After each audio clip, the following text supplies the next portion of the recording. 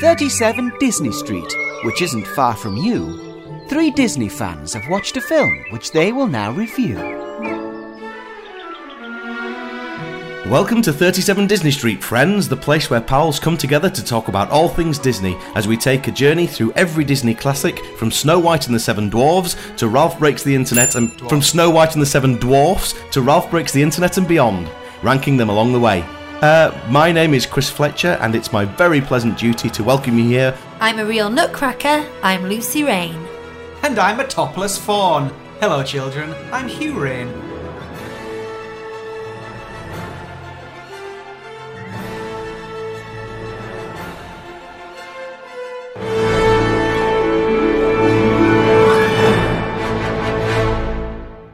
Well, the kids have been sent to bed early for an incident involving musical chimes, and we've taken our seats for tonight's performance. Classic number 3, 1940s Fantasia. Woohoo! Yay. Lucy. Oh, I love this film. Right, well, I've been having a look into this, and I was really interested because I've loved this film for years, and I always thought that Walt Disney would have had this passion for classical music that he just had to bring to the screen. But in actual fact, it kind of happened the other way around. So, during Snow White and the Seven Dwarfs and Pinocchio... Dwarfs. During Snow White and the Seven Dwarfs and Pinocchio, they carried on producing the shorts. That was a big revenue stream for the studio. But poor Mickey Mouse had fallen out of fashion a bit, and everyone was loving Goofy and loving Donald Duck. So, because he was Walt's child, as it were, it needed to revive him. So I had this big grand idea of doing a premium short of The Sorcerer's Apprentice. Fast forward a bit, and he had a chance meeting with Leopold, I want to say Stokowski, but you called him Stokowski. I don't know what's correct. What does the bell say? Yeah, what's the bell saying? I'll look it up. Okay, so he just happened to run into Leopold Stokowski in a restaurant in Hollywood, and he got talking and telling him he was looking at doing this short with Mickey Mouse. And Leopold Stokowski, who was a celebrity conductor at the time, if there is such a thing, he was actually really famous in the 30s and 40s. He said, I love it, I love the idea, I'll conduct it for you for free. So we all know how Walt Disney just got carried away with his own ideas and his own films. He was so excited by this, he went whole hog into it. And between him and Stokowski, they handpicked, I think it was 85 world-class musicians, flew them in from all over the world, recorded this thing, and it ended up costing $125,000 just to make the soundtrack. Wow. So Roy Disney, who held the purse strings, quite understandably went a bit nuts. He said... Sorry, I could just interrupt. Here's the answer. Leopold Stokowski. Yes. Oh, brownie points for you. Well done. Thank you. So in that case, you said it wrong. Okay, I've got it now. Stokowski. Very good. So, my analogy, which I was quite proud of, is like you're selling cups of tea for 75 pence and you buy a diamond encrusted kettle. It really doesn't add anything to the tea. Yes, but you're talking about a world-famous conductor here who's jumped on to a huge project and got involved. So how could you say no to that? It was a tiny project. It was a short. So from Roy Disney's point of view... This is just for Sorcerer's Apprentice. Oh, right, okay. So it was just a short. So from Roy Disney's point of view, they were going to sell this as a feature before a feature, as a short, and going to get that kind of money from it. And he said, if we sold it for 2 years, we would never get that money back at the prices that we sell shorts for. So rather than, hanging his head, Walt Disney being Walt Disney went, do you know what?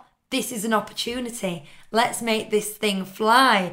So he then extended Stokowski's contract for another 18 months. He got them in, he got them brainstorming, listening to thousands of pieces of classical music. Stokowski really was quite the force behind it because it was him bringing all the music and all the ideas before the animators came on.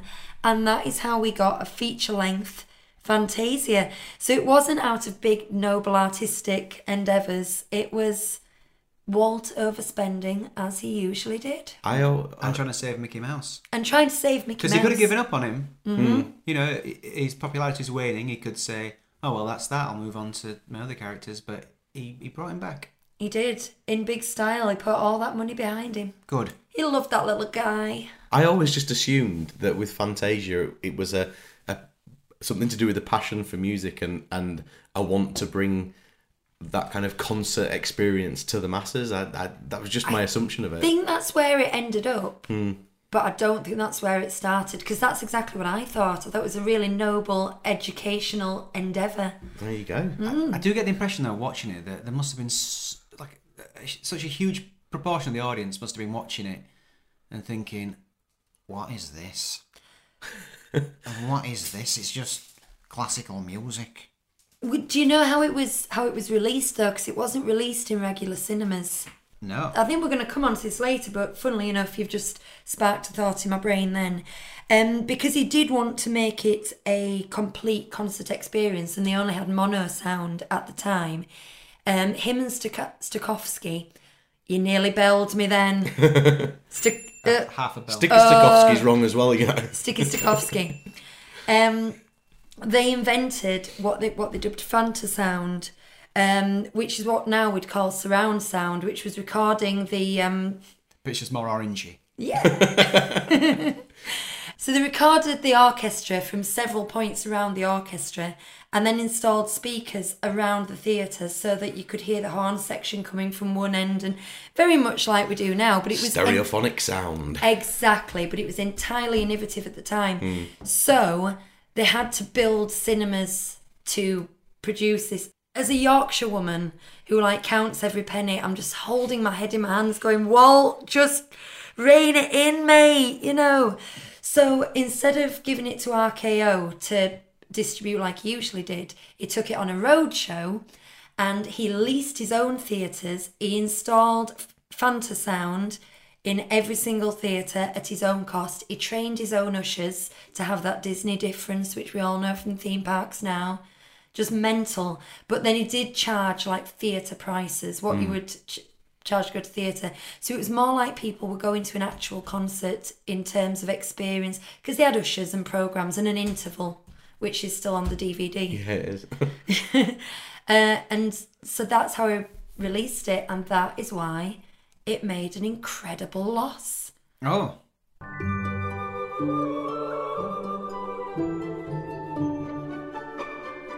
So usually we would split our discussion into 3 sections: the story, the animation and the music. But Fantasia has got so many different sections to it, I think we're going to work through it a section at a time. I've used the word section a lot there, haven't I? That's okay. We're still going to score it the same at the end, though, is the plan. So should we start with the introduction anyway? Yeah. Deems Taylor, he was a music critic. Can I just say, we had this VHS when I was a kid in about 1991, and I just... At that age, I was 10. It just seemed so boring to me. And it starts with this little stuffy, little stiff guy. He comes on and he's like, my name is Deems Taylor. And you just think, who are you? He was a conductor, wasn't he? But he was mainly a music critic, I think. Yeah, okay. But he was a conductor as well. Yeah. But in this, he kind of acts as a master of ceremonies, doesn't he? I think if it was made today, they'd probably replace him with Ryan Seacrest or something. It'd be a CD. Stephen Hawking, I was thinking, because that's what he sounds like to me the whole way through it. I was actually really looking forward to you doing an impersonation. Are you going to get me for that? An impersonation. Don't touch my bell. Sorry. Of him, because I was going to work on an impression of him, but I haven't got around to that. It was too tedious. What I find fascinating about it, though, is I watched the Disney video of the multiplane camera, the demonstration of it, the other day, and all of the voiceovers and even the conversation, because there's a bit where there's two people having a conversation, one at the top of the camera, one at the bottom of the camera, and it's all delivered in exactly the same way because that's how people spoke for television. I don't think they needed to make education engaging at the time. I don't think anyone ever thought, let's try and make this interesting, let's bounce this up a bit. Just thinking of... We don't need to make this interesting. Public service announcements and things, they just didn't really, did they? And It was more important that they were enunciating so that they were being heard clearly Yes. than anything else. My name is Deems Taylor. But I Yeah. find it laughable that that's how they do that in this, and yet you have someone acting as Snow White or Pinocchio or whatever who are putting in a performance. It's just such a contrasting thing. I find it quite interesting. is. He's so awkward. There's this brilliant bit where he puts one of his hands in his pocket, and then a few seconds later he takes it out and puts it down his back. Have you seen This is Spinal Tap? Yes. Of course you have. There's this bit at the start of it where he just awkwardly folds his arms and then unfolds them immediately, and it reminds me of that. I know what you mean. It's a really awkward little moment. Yeah. Have you noticed as well, the filming from a really low angle a lot of the time, so he appears really tall and dominating and scary, and he's looking down at you.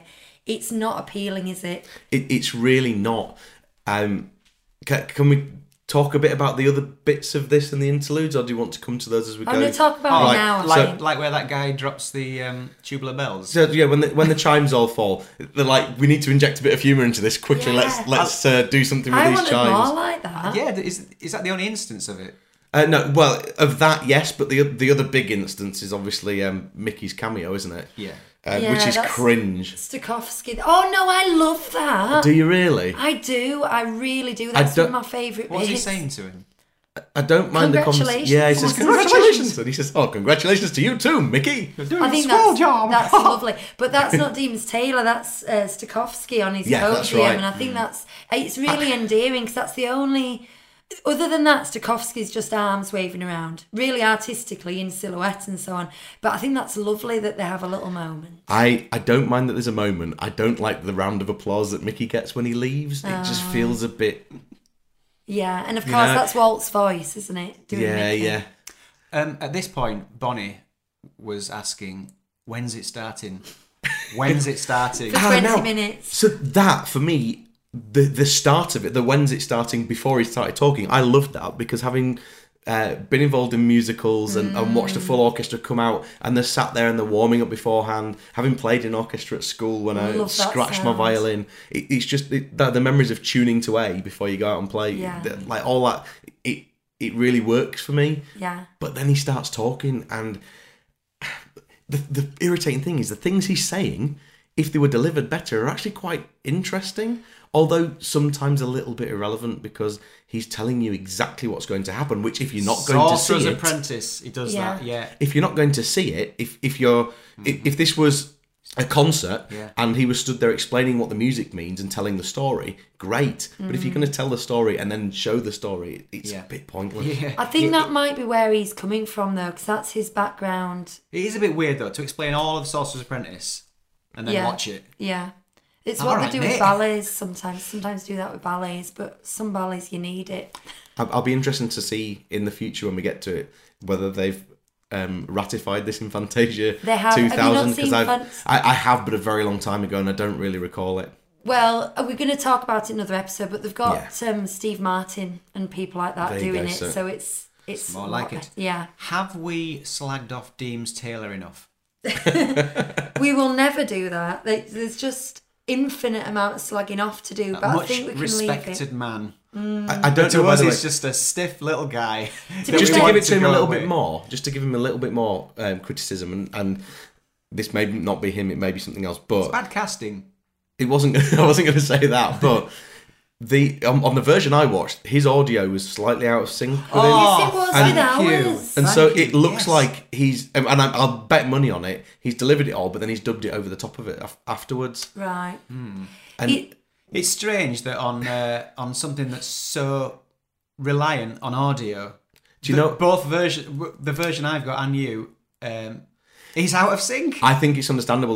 Literally, just light bulb moment in my head. But when when they reissued this over the years, they've done it from a copy of a copy of a copy of a copy. And so in 1990, when they released it for video, I think they restored the whole thing, didn't they? No, they got a whole new orchestra to play. So, yeah, so- because the recordings had disintegrated that much. Precisely. So Yeah. that means his recordings will have disintegrated as well, Yeah. presumably. So Yeah. there's probably some work being done there. It probably isn't even It's his like voice. his voice.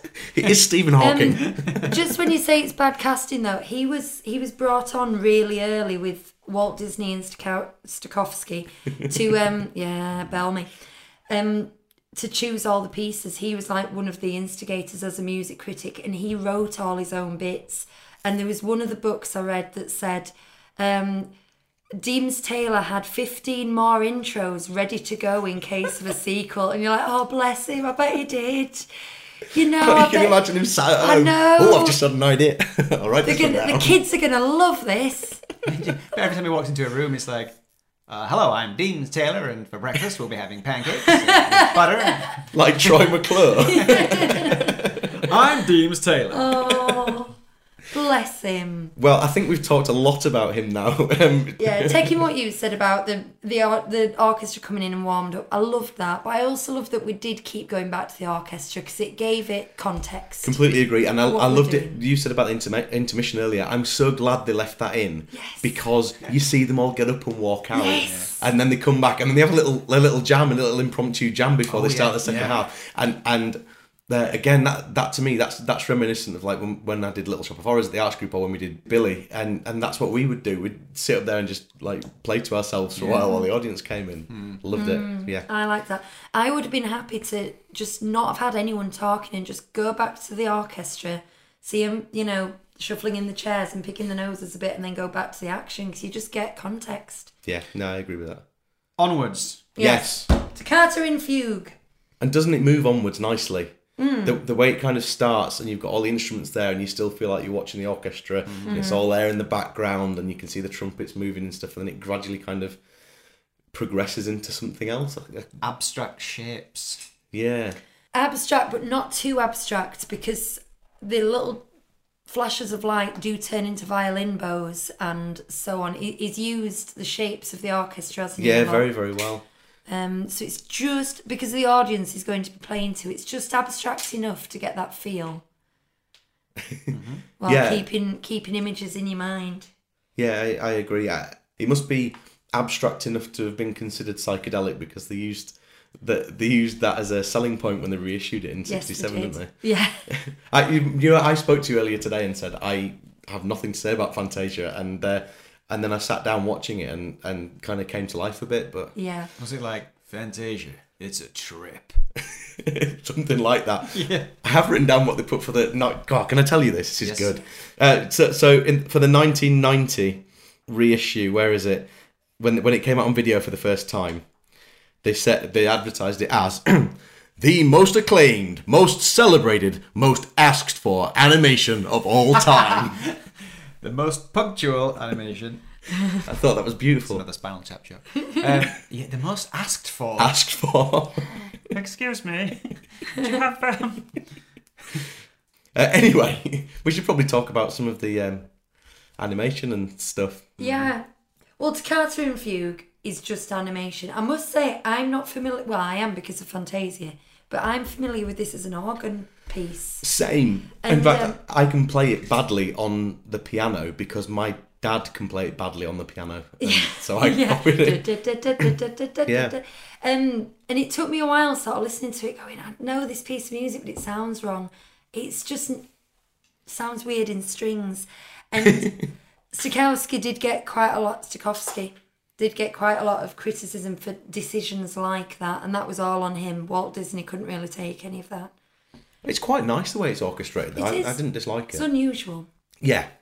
Yeah, I'd agree with that. But it really worked for what they were doing. They were trying to get sort of every area of the orchestra in and every instrument in so you could see it and feel it in your soundscape, as it were. And it worked for that reason. I didn't know there was anything different about it.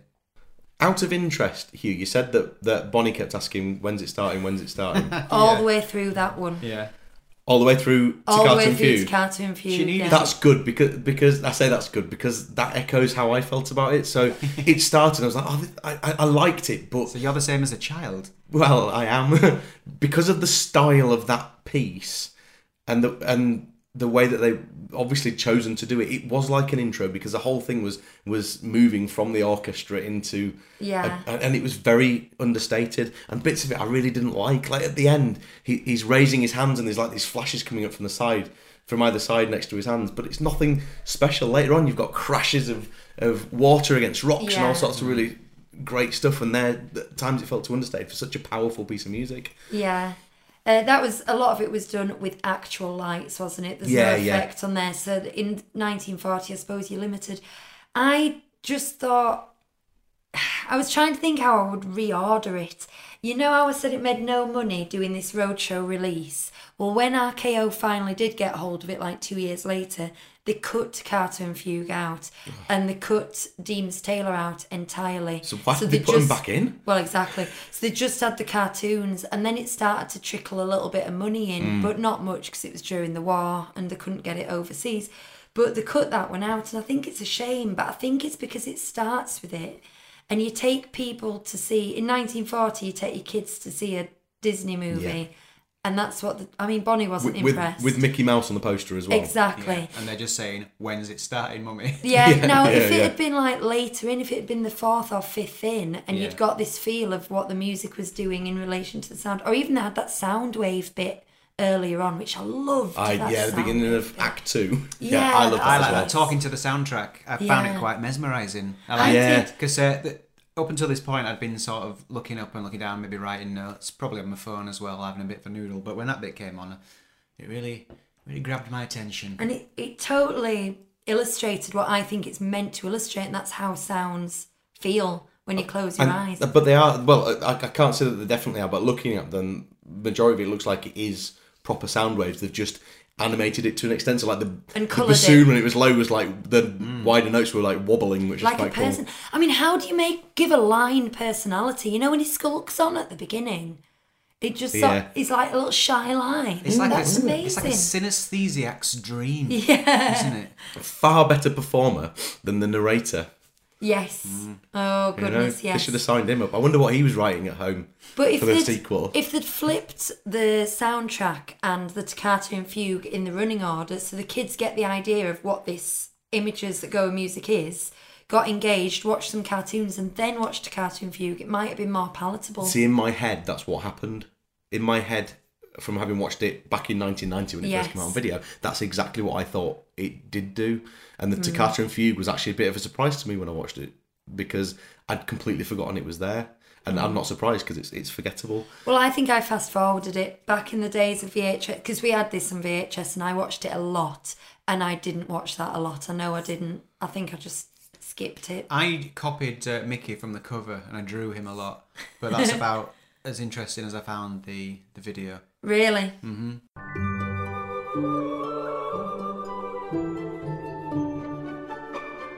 Well, let's crack on, if you mind the pun, because we're on to the Nutcracker Suite now, and this, if I do have a lasting memory from being 10 years old and watching my VHS copy, it is this. It is the Nutcracker Suite, and I loved it. I mean, obviously, I come from a dance background. My mum's a ballet teacher and so on, but it's more than any other piece in this. I feel like the music came first, and the animators listened to the music and did exactly what the music told them to do. Racially stereotype a mushroom. Oh, yeah. But to be fair, Tchaikovsky's racially stereotypes the dances a century before, so that's allowed. But I can't fault it. I just can't fault this section at all. I can, but just literally just one thing, because I love this section as well. I love that you've got fairies before Tinkerbell was a thing. I love the little dancing mushrooms. I love the Cossack dancing thistles. You know, there's so much going on about it. The problem that I have with it is at the end of every bit it fades to black, then it comes back up and there's the next bit, and there's no flow. It's just very stunted stop start, and that frustrates me. I smell what you're stepping in, Chris. However, if you are closing your eyes and interpreting the music stops, your pictures fade away. And then the music starts True. and a new picture comes back. I felt some of the transitions later on were a bit forced, particularly in Dance of the Hours. It's like, we need to get from this bit of music to this bit of music. Let's have them, run away from a pond. I didn't feel like the music instigated I get it. what you're saying, but I just think in this, I think it could have been something as simple, not as simple as, but it could have been something along the lines of like, I don't know, a leaf flies across to the next bit or whatever. Like just something in the silence, just to transition you across to something else. And you're right, when the music stops, your memories fade out, I guess, to a certain extent. But when you're sat listening to music, which is actually, if I'm honest, a lot of the time what I wanted to do while I was watching this was I was quite happy listening to it, enjoying the music. But for me, in fact, if I was going to criticise the thing as a whole at all, it's that like reading a book, I like to have my own thoughts of what the music is evoking. I want it to evoke things for me and not be told. Yeah. For me, this film was like reading a book and then going to see a film about a book. When it was released, it was universally acclaimed by audiences and film critics, but the classical music world hated it for that exact reason. They said you can't prescribe how people see music. But at the same time, it's bringing audiences to that music that weren't there before. They So would it's a bit never have hipster gone to have to- that attitude, really, isn't it? It is, and I do think it was very highbrow. They wanted to keep it to themselves. Is this the section with the fairies, with the snowflakes around Yeah, them? yeah. Because those snowflakes look CG. I suppose they do, yeah. I don't know how they filmed it, but they look like solid pieces. And, I sit and watch it and I think, that looks CG. It's very good. Beautiful backgrounds. It did his old trick of inventing a million different skills to go with each thing. He's always reinventing the wheel, isn't he? And I think those fairies... Or is it when some like little snowdrop flowers puffed down in the fairy bit and the skirts were dry brushed with dry paintbrushes, which took hours and hours and hours, and this is why the film was so blooming expensive to make. Another reason. But just to get the right texture on those dresses. I don't know about the snowflakes though. There's loads of innovation in the film. Like there's some sort of floating skeletons and they all warp and things. They look like they're done by crayons, don't they? Yes. Oh, I have a little fact for you here. Marjorie Belcher, who was the dancer that they filmed for video reference for Snow White. Yeah, she did put on a dress for Dance of the Flowers and did twirling round. I thought I to be a recognised flower. her. Yeah, you recognise that blossom anywhere. And she married Art Babbitt, by the there way, you go. who was one of the very famous animators at the time. Huh. Right, The centrepiece. the main event. The Sorcerer's Apprentice. Yeah. What I like about this is it's a perfect morality tale. Don't be lazy. That's it. It's true. It's true. It works so well. I mean, there's something about all these things that I said to you before.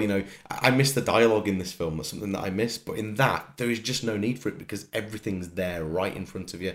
It's characterized so well. You've got Yensid, Whose face was based on Walt Disney. yeah, Without his the- eyebrows, Yeah, his eyebrows. and the ways like creating these like bats and all these kind of things and practicing. Is he practicing? Do we get the impression he's like, because he's not like working, is he? Because he's there on his own. So like, Showing off. That's what I would do if I was a wizard, of an afternoon. I think out of all of these pieces of music, this is the one that, for me, most closely represents what you're seeing. Like, I can just imagine having the same narrative. If I was listening to this music, I could have a similar kind of vision of what it could be. Whereas some of the other ones, they're more open to interpretation. I think you think, well, I wouldn't have imagined that happening for this music, but that it just seems it's perfect. I think it's the only one that was written for this purpose as well. It was the only one where this story was in mind when Ducasse wrote the music. Yeah. So I was going to say it's a really well structured story, but that's not down to Disney really. That's down to the musical. And the only other piece that I can personally think of that does a similar thing is another one that Disney did, was Peter and the Wolf. Peter and the Wolf, which yeah. is, the story's all there for you as you listen Yeah. to the music. You can feel it all. If you know what that story is, And you the can feel characters. every step of it. Yeah. Absolutely. And this is where we've got our reinvented Mickey Mouse, of course, after he was revitalised. This is the Mickey that I associate with. And I think he's pretty much stayed unchanged until these recent... Oh, do you mean the live actual cut ones. design of him? The actual, yeah. Peach coloured skin and the They gave him cheeks Gloves. when he and the- smiled. and the eyes, gloves, yeah. He's got pupils in his eyes. He's got a pear-shaped body because he had a round body before. Cheeks when he smiles.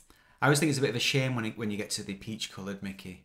I like the black-eyed Mickey with the white face. I don't feel warm to him though. I mean, obviously this is a nostalgia thing. We have a Mickey that we grew up with, but I see him as He's very not my historic. Mickey. Well, yeah, no, not my Mickey. This, though, is... I mean, it has to be one of the... Out of the whole back catalogue of Disney, this section has to be like one of the top 10 all-time greatest Disney moments. Oh God, yeah. Sorcerer's Oh, without a Apprentice. doubt. And like, It's so iconic. You know, the mops with the two feet coming out of the bottom. It's just brilliant. I went to Disney last year. They were the years I wanted. Like before I'd looked at any of them or thought of anything, that's what I wanted. And in the Hollywood Studios at Disneyland Paris as well, there's the building with the Walt Disney Studios, with the hat on it. What did I call it? Hollywood Studios. Ah, I forget. But as well in Florida, they have Fantasmic, which is the nighttime show, and Sorcerer Mickey comes out. Oh, sorry. In that case, I'll bell myself. Okay. Sorcerer Mickey comes out and commands some fountains and various other things. It's like a half-hour show. But at that point, when he popped out the top of the mountain and started commanding the fountains and fireworks come out of his fingers, I lost it. I like Holiday cried. You know, when you're overcome with, as you would put it, Chris, the beauty of it all. And then you text people that don't Yeah. understand what you're talking about. Yeah, I know that. It was, and that's it. It's purely this. It's purely this. It was just amazing. And I love the little interaction when he has with the wizard at the end. Where Mickey's got the little cheeky face and he tries to smile and he skulks off. Slunks away. Yeah. And then does he whack him with a broom or something at the end and he just goes off to that last bit of music. He just runs up. Du-du-du-du. Oh, yeah. Cheeky chap. I really like when the broom comes to life and the little twitching and it Oh, does yeah. Yes. just before it kind of What about when all of them come to life and the splinters on the floor going boom, boom? yeah. But when the music first comes in though, dun, dun, dun, dun, dun, dun, it's just so stirring. It's got that bounce that like old cartoons used to have, like your old Popeye, that where everything's always moving. Yeah. It's kind of got that to it because of the music. It's that deliberate kind of I bounce. want to watch it again right now. Yeah, but you've got to fast forward it through the first 40 minutes Yeah. to get to it. And then, from the sublime to the ridiculous, The Rite of Spring by Right. Stravinsky. Lucy said that she would fast forward this on her video I would when I was 10. I when you were wouldn't 10. now. Yeah, but this is right up my back passage. Is this the There's like one 10 that starts out in space? Yeah, Is there's that like one 10 with minutes of the dinosaurs? formation of the Earth, and then there's some dinosaurs coming at the end. But I just love it. I could watch an hour and a half Yeah. of just rocks forming and lava. I like it now, and it feels right with the music. Well, And I don't really like... go on. It's quite uncomfortable music, I find, to listen to, but then it's quite uncomfortable to watch as well, so it all works well together. It's so chaotic, the music at the Yeah. start. It takes like 4 or 5 minutes before it starts to feel comfortable in your ear. So Yeah. you're right, but I really like that. You know me, I like Sondheim. I like things that are No. complex. I did it A-level works really well for music me. and we had to study some Stravinsky and it pained me. I like the visuals, but I don't think it works that well with the music. To be honest, I don't think No. the interpretation's that good. But Oh, I do. But I still love that bit because I love I have an animation bugbear though. geology and dinosaurs. Go on. When the planet is eclipsing the sun and the sun's going down, the 3D effect of the planet is terrible. It just looks like a disc going over the top of it. It's just not there, and it really was. It made me feel uncomfortable. Pull your finger out, Disney. Yeah, Yeah. Jeez, spent all this money and you couldn't paint it so it looks 3D. But yeah, I liked There's it, a but I dipped digital in remaster. again. I dipped in and out of it. I more listened to it than watched it, if I'm honest. So I know there were dinosaurs fighting. I remember the bits under the water of the little amoeba things trying to find a mate and stuff, and how that all happened. Again, that had lots of blackouts in it though as well, doesn't it? From memory, and I Kind of drops out of one thing, comes back to the next bit. It does transition, but it really time jumps, and sometimes that works, and sometimes, obviously they're showing the evolution of a species. They can't do that in 3 minutes. But there's a couple of transitions that just like go, and now they're all dying. It felt a bit funny. I like the scene changes though, because I felt it with the music, like when it goes really lush and green at one point. Stravinsky was the only living composer when this was released, of the ones used. The decomposing composers. Yeah, the rest of them were. He was very much composed, and he hated it. He gave his enthusiastic consent when the idea was first launched, but he didn't like the arrangement of it by Stokowski. Too many Russian names. He didn't like the arrangement of it. He didn't like the recording of it. He didn't like the choice of subject. And he didn't like the lack of 3D in that planet when they that was the nail in the coffin, Chris, I think. But yeah, I kind of wonder if that's, again, it's that highbrow reaction, isn't it? Because he's got this chaotic, discordant style that really isn't for the masses. It's not a people-pleasing style.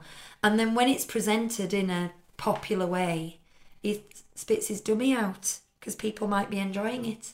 Yeah. Either way, however you look at it, it's a better dinosaur film than The Good Dinosaur. Oh, yes. The rubbish dinosaur. Intermission. Intermission. We'll now have a 15-minute intermission.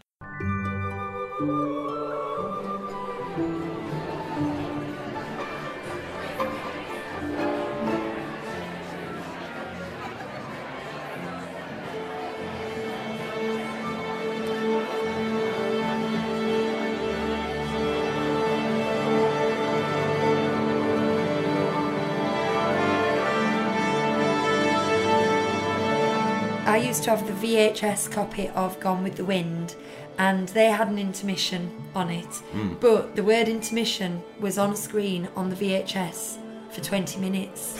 I did wonder whether that would happen with Fantasia actually when it came up. So, well, yeah, but with DVD you've got channels, haven't you? Yeah. What's the word I'm looking for? Chapters. Thank you. With the VHS, it's just... it's just tape. You're just... You're a bit bell happy today. Bell every single mistake. Well, if you guys anybody would stop making mistakes.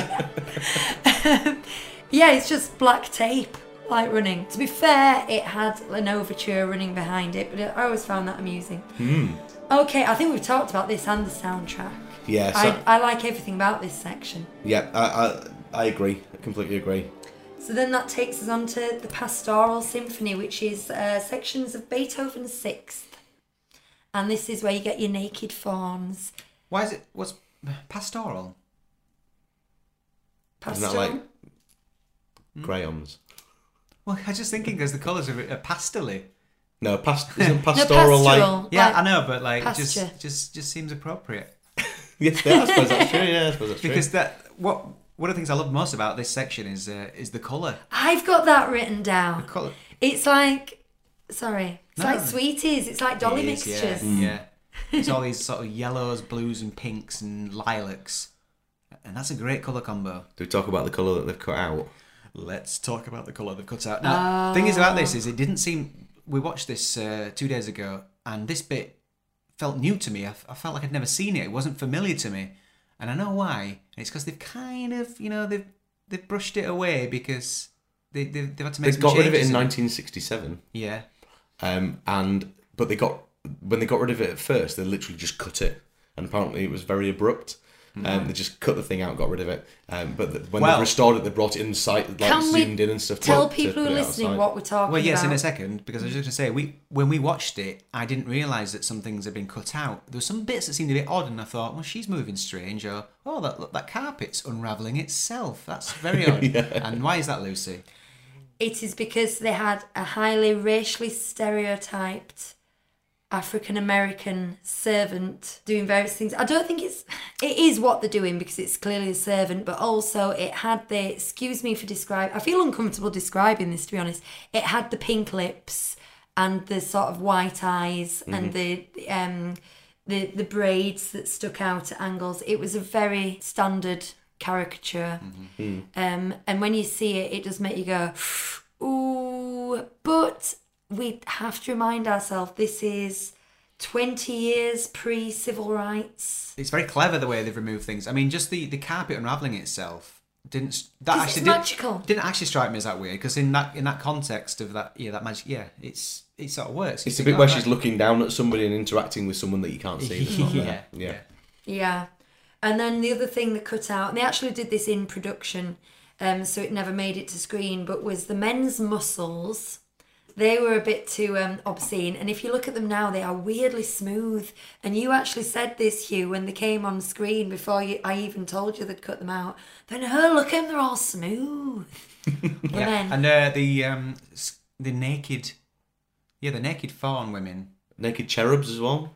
yeah, and A lot of nudity. and they've kept a lot of that in, Nippleless. but they have actually covered some of them up. At I'm the sure I very saw some beginning- nipples in this film a couple of times. Did you? At the very beginning, the women are sort of naked when they're bathing, but it's all a bit of side boob and stuff. You don't get a full rack. Ooh. But then when they were naked all the way through originally, but then they put those garlands around the neck to artfully cover their nudity. Yeah. Beautiful. And then Bacchus. Bacchus appears at the end. Everyone loves a bit of wine, don't they? He's a bit strange. It is, because that whole bit to me didn't feel like it fitted with everything that had gone looks before. like it was He out kind of of he does all Hercules. this kind of nice sort of pairing up and things, and it's all kind of nicey. Then there's a bit of kind of crazy dancing about in wine, and then it goes back to being all gentle and stuff again. I just found it a bit weird. It also, that doesn't seem to fit with the music for me particularly. If I listened to that music, I wouldn't think fat man dancing in wine. But he introduces it when he tells the entire story for the 20 minutes before they actually play the 5-minute cartoon. He's one of the things, and he goes, and of course, then we meet our old friend Bacchus. So Bacchus must have been an important Greek god for people back in the 40s, I guess. Our old friend. Did you notice how similar Zeus was to Hercules, the eventual Hercules? Yes, I just said that. Did you? Yeah. I mean, obviously it's ancient Greece, so it's got that in common anyway, but there's a lot of sort of the art design that you can see the 90s era animators must have gone back and looked at, because there's a lot of similarities, and I really like that, because a house style that can last 60 years is pretty strong, isn't it? And how interesting is that when we move on to the next one, because the film after this is Dumbo, and the elephants in this are so different. Yes. Wildly different. Which one is it? Dance of the Hours. Dance of the Hours. Camp Granada, if you know that song. Hello, mother. Hello, father. That's it. That's all I can hear. Camp Granada. It's I can't see elephants in my mind's eye, because all I see is a fishing trip or similar. Anyway. Are there elephants in this section? Yes. Yeah, dancing elephants. We played miniature golf round them. Oh, okay. I remember the hippos, but... I haven't written a lot about this, so shall I tell you what I've written? Go on then. It reminded me of Bedknobs and Broomsticks a bit, and a cartoon that I watched as a kid called Animal Olympics. Oh, yeah. I don't know if anyone's familiar with that, which is, having watched it more recently on YouTube, is a very poorly animated show that is satirical for its time and does not stand the test of time at all. But it kind of reminds me of that.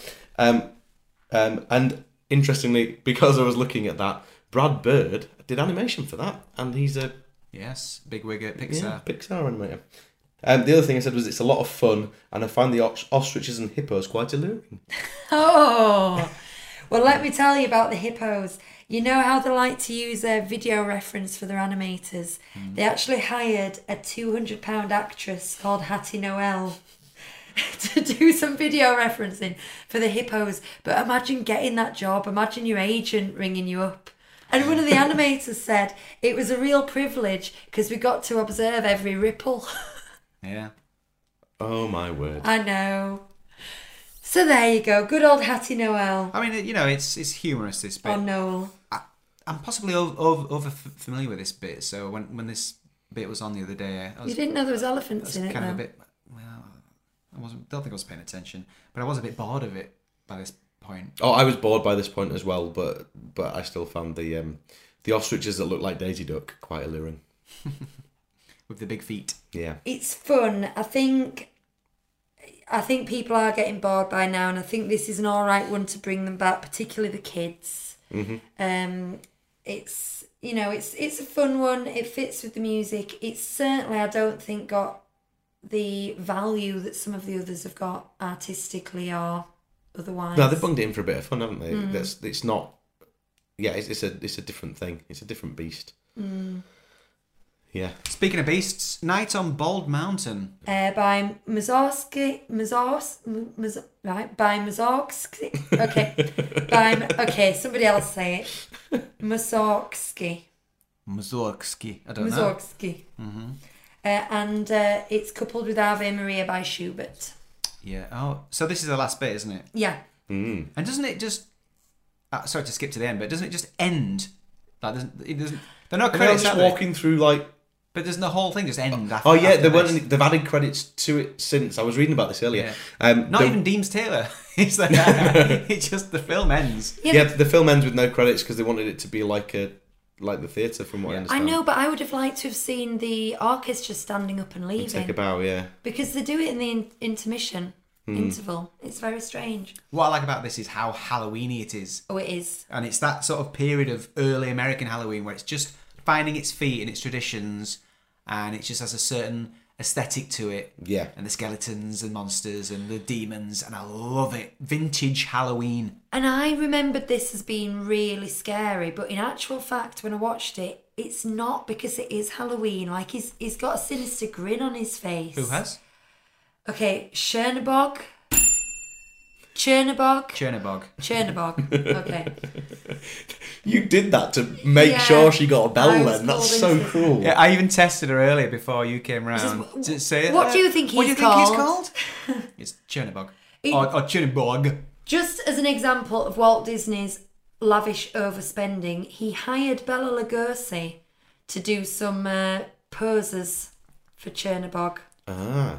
What a mighty waste of money. Famous eerie actor, for people who don't know. Yeah.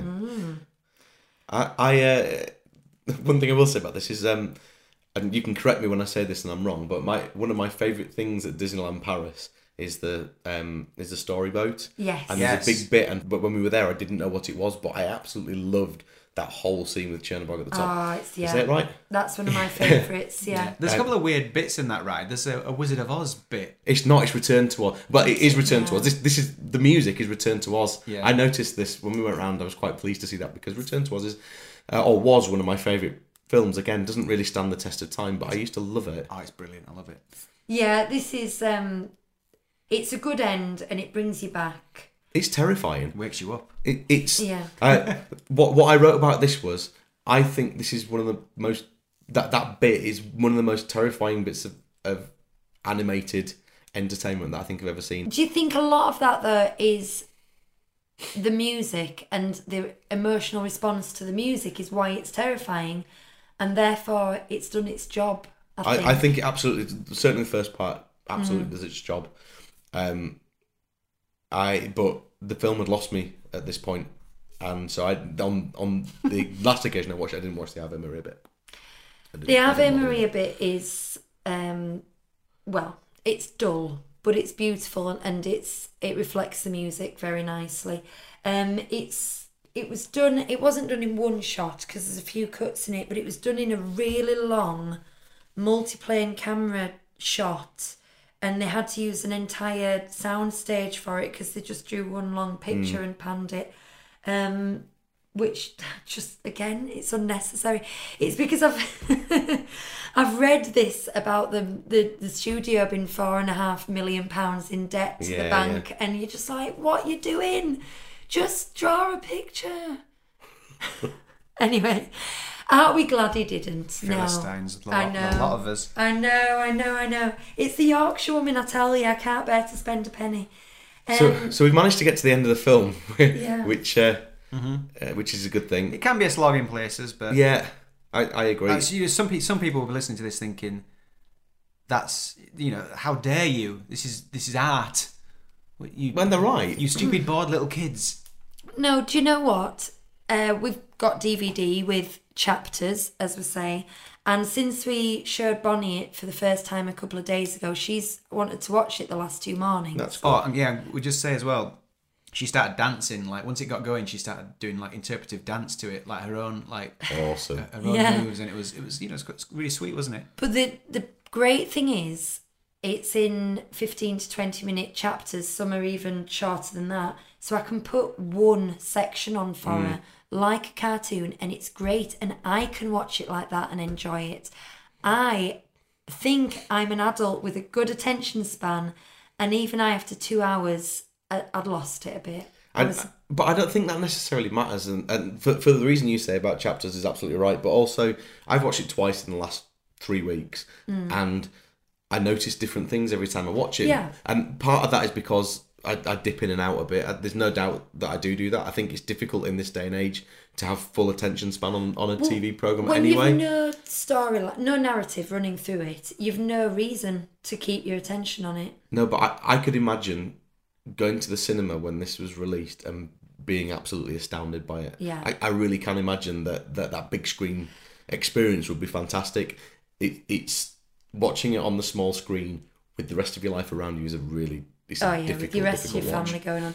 If I did think when I was watching it on our television, actually, if this was one of those that they re-released at the Showcase, our local cinema, they do quite often, I'd really like to see this on the big screen. We saw Fantasia 2000 at the IMAX in Oh Bradford. gosh, yeah. Ooh. Funnily enough, so don't get much more immersive than that, does it? No, it was amazing, and it holds your attention under those circumstances. It holds your attention.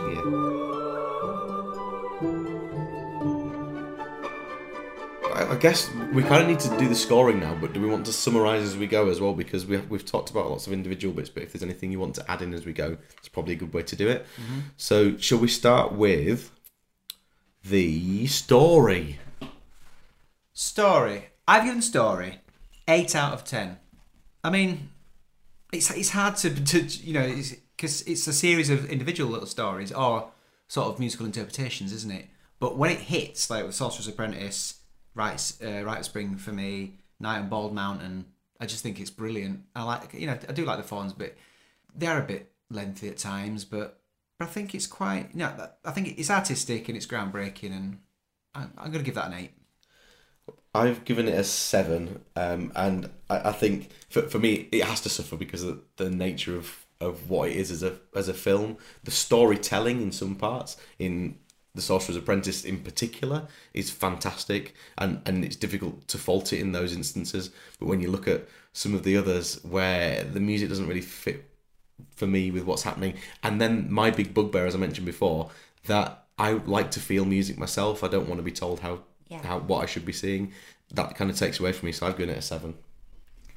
I've been even stingier, and I've given it a 6. Now, I'll just say we've always said it's story/characters. Yes. So, the story, I've got a problem with some just simple choices of what stories they've put with certain music, so I wouldn't have done it, but it's a personal interpretation, isn't it? It's been brought up because of Sorcerer's Apprentice and characters like Chernabog. Yep. Yeah, and Mickey and the mushrooms. Oh, the mushrooms! I love the mushrooms. So yeah, 6 for stories and character. Okay, music then. Music next? Yeah. No, animation, sorry. Animation next. Yeah, well, again, as much as I don't like him spending money when poor old Roy has got the purse strings, it's innovative again. It's beautiful. And it's completely different to anything before or after, unless you count Fantasia 2000. So I've given it an 8. 8. I've given it a 9. Ooh. Because when it's at its best, it's very masterful, and you have to appreciate the experimental techniques, pushing boundaries, the fact that they've used abstract animation. It's quite a marvel, and it's impressive. Even if some of it might not be to your liking, you have to appreciate, some of the boundaries they've been pushing. So I give it a 9. I've given it an 8. I think it's got a good blend of some of the different techniques and things that we've seen in the past 2 films. I also think some of the shadow play and stuff at the start is fantastic. Personally, I really love the way that works. There's also the bit with Mickey that's kind of fusing animation and live action at the same time, which we've not seen yet in another way. As always, he's groundbreaking, whether it's making a very, very long picture to do in one shot for Ave Maria, or whatever other techniques they have to do. Obviously, I'm not a technical person. You know more about that than Bela me. Lugosi. Yeah, that's dedication. That is. So yeah, for me, I've given it an 8. I think animation wise, I think it's superb. I do think it's really good. So music then. Well, it's hard to fault it, other than if there were any faults, it would be by saying, well, they shouldn't have chosen that. But the arrangements seem pretty solid to me. As someone who's a casual classical music listener, so I give it a 9. I think for reasons you say, I mean, how can you criticise Beethoven? Do you know what I mean? So I've given it a 9 too, and the reason it's not a 10 is because I'm just not leaving it with this amazing emotional reaction the way I do to certain Disney songs, and that might make me sound dumbed down, but in this context I think it's important. Well, I went into my viewing today thinking there's no way I'm going to be able to fault the music, because this is popular classical music and it is the heart of what this entire thing is about. But there's this thing for me, which is I think that the selection of music a lot of the way through is quite dour and not uplifting enough, and certainly not aimed at the audience that we've come to expect it to be aimed at. And so I'm giving it a 9 purely because some of the music to me, as much as I enjoy it as background music, as something to listen to, didn't hold me enough. That's it though. I mean, it's musically great. It's difficult to fault it. So maybe we should hear what the children have to say about it. Let's. At the very beginning of Fantasia, well, I think it's a bit fun because it's telling me what the story could be. It's a bit boring, we skipped past it. In Fantasia, there's a man that comes up and tells you all the pieces of music in the little cartoons, and there's a dancing mushrooms. Well, there's the dancing mushrooms, and it's like finger puppets, but actually with no hands, which is quite funny. Well, I like the baby mushroom's pose at the end, it's so funny. And also a Mickey part when he makes lots of sweeping brushes go and get water, and he tries to stop them but they never stop. There are some fairies, they have no clothes, and it's quite funny because they're at the beginning with clothes on, but now they turn like just green and yellow, which is different because they were all different colours last time. And there's a dinosaur bit after the Mickey bit. There's a dinosaur bit, and I was dancing to it because I had some little moves to go with that one. There's a big baby drinking rainbow juice at the end of one of them. There was this black monster on the mountain with big wings, so it can disguise as a mountain on the very, very top. He really puts teeny weeny people in the cauldron. My favourite bit was the Mickey bit. My favourite bits are the mushrooms and the hippos, and those are my favourite songs as well. There weren't any songs in it, but I really liked the music when it's the Mickey bit. I give it a 5 out of 5. Woo! Because I like dancing to it, and the other ones I just like. I didn't really like Fantasia. I'd give it a 2 out of 5. Okay, so just to put it in context, the IMDb score is 7.8 or 78 on our scale. The Rotten Tomato scores from critics is 96%. That's very high from critics. What do they know? From audiences, still quite high, 83%. And we gave it 80 between us. We seem to be quite aligned so far, don't we, with what's happening in the real world? Mm-hmm. Yeah, I think 80's fair. So, cry factor. I have it very low, to be honest. Didn't shed one tear. And we're talking about a weeper here. But it was way down there. I think the only thing that might move you to tears is just being stirred by the music.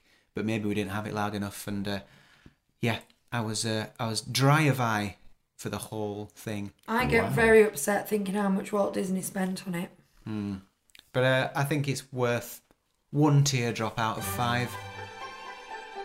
Well, the conductor has taken his final bow and it's time for us to vacate our seats. So in the words of Mickey Mouse in a very poor impression, well, so long, I'll be seeing ya. Bye, guys. Good night, children. You have been listening to a 37 Disney Street podcast with Chris Fletcher, Lucy Rain, Hugh Rain, and of course the kids, Lucas and Bonnie. You can follow us on Twitter at 37 Disney Street, find us on Facebook, or visit our website 37disneystreet.co.uk. Join us again in 2 weeks' time when we'll be talking all about flying elephants with classic number 4, Dumbo. Speak to you soon.